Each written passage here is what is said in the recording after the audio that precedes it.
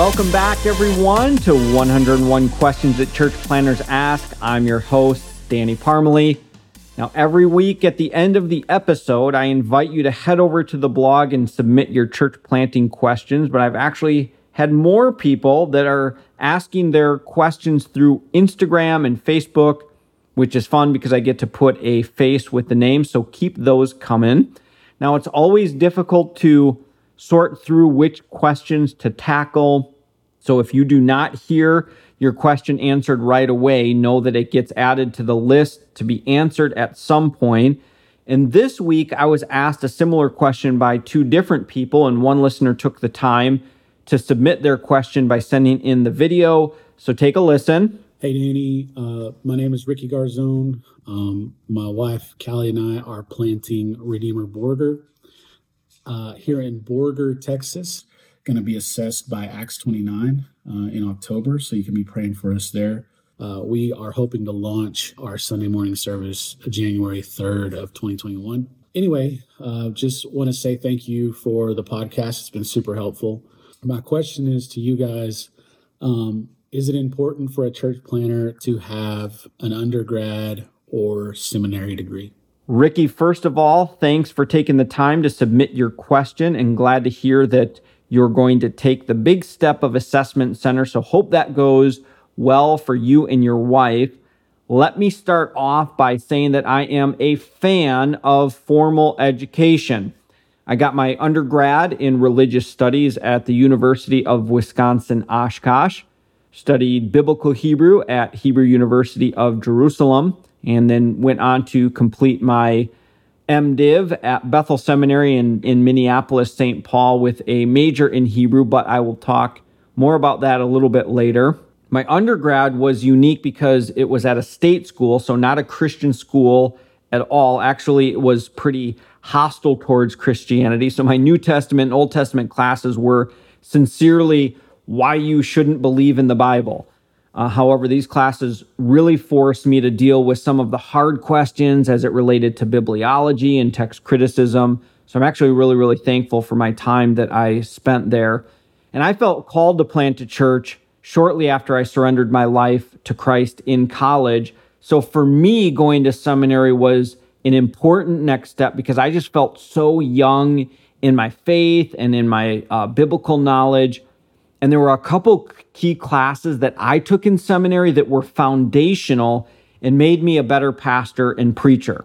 So those being hermeneutics, theology 1, 2, and 3, and a few of the New Testament and Old Testament survey classes.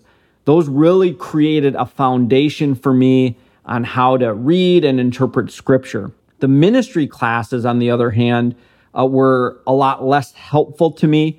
I think many of the pastoral and ministry skills are really hard to learn in a classroom setting. You're really going to learn those in real life ministry environment, whether that's maybe an internship or a residency, or maybe even something maybe before you get into a lead pastor or church planting role. Maybe you're learning in youth ministry or something along those lines. Now, I mentioned that I had studied 2 semesters of Hebrew in Israel and majored in Hebrew in seminary. I also took Greek in seminary, so you might think that I am just this advocate of taking the languages and that those are like the key to being a great pastor and planter and preacher. Well, I am not an advocate of taking the languages. Or let me rephrase it this way. I don't think that a pastor or planter should overinvest time in the languages. Why? Because myself and most pastors that I talk to who have studied the languages don't sight read straight from the Hebrew or the Greek text. And most of my classes were set up that way. So if you haven't taken the languages yet, I suggest that what you do is that you consider taking a tools course or a 1 to 2 semester class that teaches you the mechanics of the language, including pronunciation and grammar and syntax, but does not require you to memorize vocabulary and like the verb forms. Because if you don't use the language on a regular basis, you quickly lose your ability to sight read. And what you end up doing is just using the lexicon and the other tools for your study. I still love Hebrew. But when people come up to me and they show me their Hebrew tattoos and they're like, hey, pastor, isn't this Hebrew amazing that I have tattooed on my arm? I just kind of nod my head and pretend that I know exactly what it says. And maybe I'll know a word here or there, but I am still completely dependent on using a lexicon. So you don't need to be an expert at Hebrew or Greek to be a good preacher. Now, I think it is helpful to know the languages and how they work, the basics, but then what you're able to do is just read what the experts have to say about it. So maybe you're using a critical commentary that will, get into the sentence structure and some of the actual words that are used. And there are the people that have dedicated their lives to the language, and they can explain this to you as you read it in a commentary or some sort of book that really pulls out the language. So if you're called to be a language expert, then yes, immerse yourself in the language, know everything about it, be able to sight read.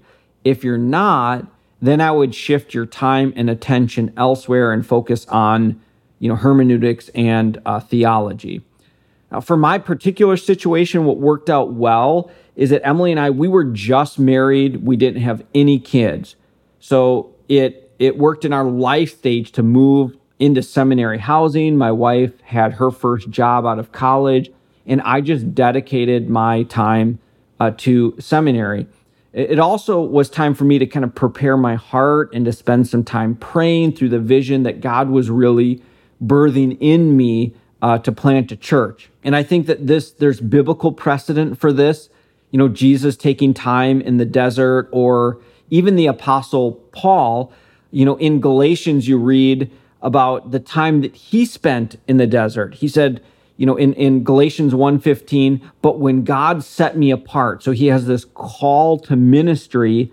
And then in verse 17, he says, I didn't go up to Jerusalem to see, the apostles, but instead I went to Arabia, before he, and then he returned to Damascus. And then it says in verse 18, then after 3 years, then he goes up to Jerusalem. So there was this time in which even the Apostle Paul had this, kind of time of preparation.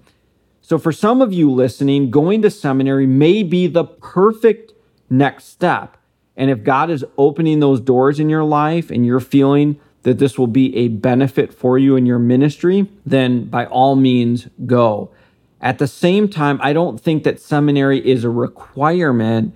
And for some planters, it may not even be that beneficial for you. So think of in Acts 4 or in Acts 3, when Peter and John, they heal the lame beggar. And then in Acts chapter 4, they're kind of brought before the Sanhedrin. And it says, when they saw the courage of Peter and John and realized that they were, get this, unschooled, ordinary men, they were astonished, and they took note that these men had been with Jesus. Now, again, of course, Peter and John, they hadn't been to seminary. They were unschooled. Granted, they hung out with Jesus for 3 years, and so that's got to count for something. But you see in this text specifically that they were unschooled and ordinary. They didn't have that formal education. Now, I know that this verse can be taken as an excuse not to study, and that's not how I would want to use this at all, and I'm against people using it in that sort of way.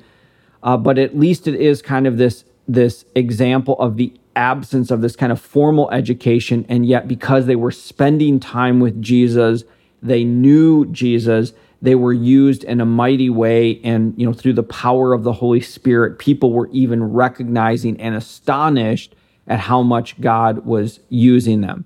So I want to insert here that study and preparation is important, but this can happen in different ways. I mean, I know of planters that have zero formal education in like a Bible degree or seminary, and they're very effective in ministry. They can handle God's word accurately. They're powerful preachers. And I also know planters and pastors who went to seminary and they're ineffective in ministry and they couldn't punch their way out of a theology paper bag. So when I discuss with planters that are considering Bible school or seminary, I ask a few important questions, and maybe these are ones that you, if you're kind of wrestling with that question, that you can kind of think through yourself or to have others help to you to process through that, is first of all, just asking, what is your learning style? This is really important because there are some people who learn extremely well in a classroom environment. I would consider myself in this category. I learn well when there's a professor that's teaching and I am forced to write papers and to take tests. This just works really well for me.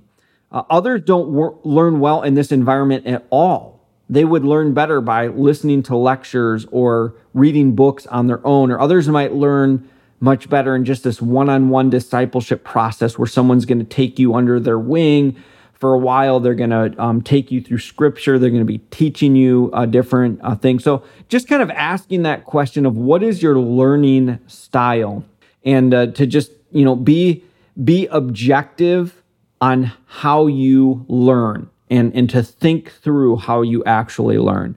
The second question I ask is, does school make sense for you right now? This has to do with debt and kind of your family life. I mean, if you're working 50 hours a week and, at a job and you have 3 young kids and your thought is, well, I'm just going to take some night classes so I can get the seminary degree. I would be kind of following up and saying, are you really going to get out of these classes what you're meant to if you're burning the midnight oil and just trying to cram things just to kind of get through this degree? And B, are you going to sacrifice your family? I mean, if you're already, spending that much time at work, how are you going to do this? I mean, this is going to be nights, weekends. You're just basically going to be absent from your family for however long it takes you to get through this schooling, or you're going to have to quit your job maybe, or do less of your job. And does this mean that you're going to be taking on this debt that may actually hinder you from what God is calling you to do? So there's not a straight answer on this. Again, this is just kind of hoping to prompt some of those different questions for you to walk through. And then number 3, what are you really expecting to gain from going to Bible school or seminary? In other words, or maybe asked in a different way, what is your motivation for this formal education?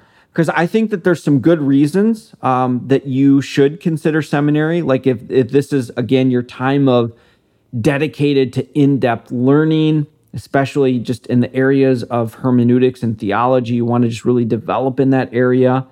Maybe for you, you do think this is your forced time of preparation, that this is going to kind of create this kind of space or gap where you're having to kind of both not only education, but heart things to pray through. Or maybe it's continued education. So I know that some pastors and planters enter ministry before getting education, and they're in a couple years, and they're like, I need to now continue my education. I need to sharpen my skills in Bible reading or theology or practical ministry skills as well. And so there's almost this forced accountability that happens. Those are some good motivations, I think can be really good. There's also some bad reasons for church planters to consider going to seminary.